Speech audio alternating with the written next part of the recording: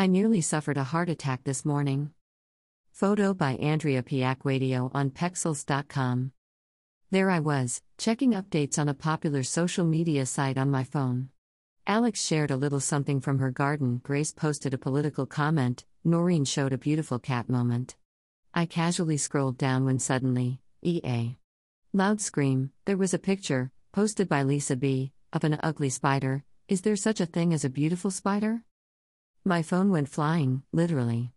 I got such a fright of seeing this ugly monster and was so disgusted by it, that I threw the phone away from me as far as I could.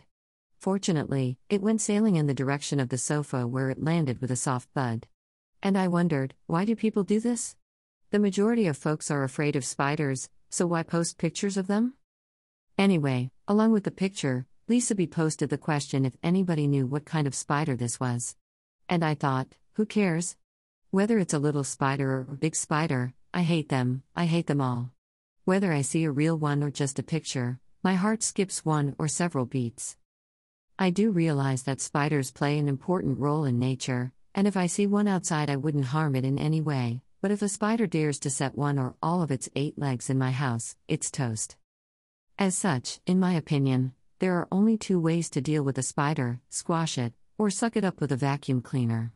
Not that I perform either of these options myself. When I see a spider, I scream, run away, and let someone else take care of the monster. Some might say that there is another option, treating the spider to an anti-bug spray. All I can say about that is, it doesn't work. Bug spray might work on ants and other little critters, but spiders, they just pretend to be dead. Many years ago I came across a spider on the kitchen floor. Since I was home alone, I realized I had to do something before the spider took off to a place where we'd never find it. So after I had recovered from the initial shock, I grabbed a can of bug repellent and sprayed so much on the spider I nearly gassed myself. The spider lay there, curled up in a ball. Now all I had to do was get the dustpan and a brush, sweep up the body and get rid of it. Could I do that? No, I couldn't. I tried, I honestly tried, but I couldn't bring myself to brushing off the black ball. And then I got an idea: I would vacuum it up. With a vacuum I wouldn't have to go near the spider, I could use the long metal hose and do the deed from a safe distance. Off I went to get the vacuum cleaner, plugged in it, and dragged the machine into the kitchen. Much to my surprise, the spider was gone. The bloody thing had bided its time for me to leave the room, unfolded its legs, and ran off.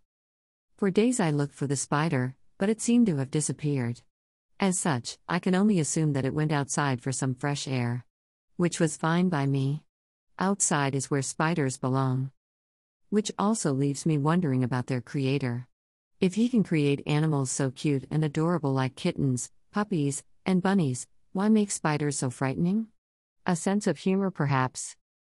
https://dumaconcepts.godeddysites.com/ www.conniemanero.weebly.com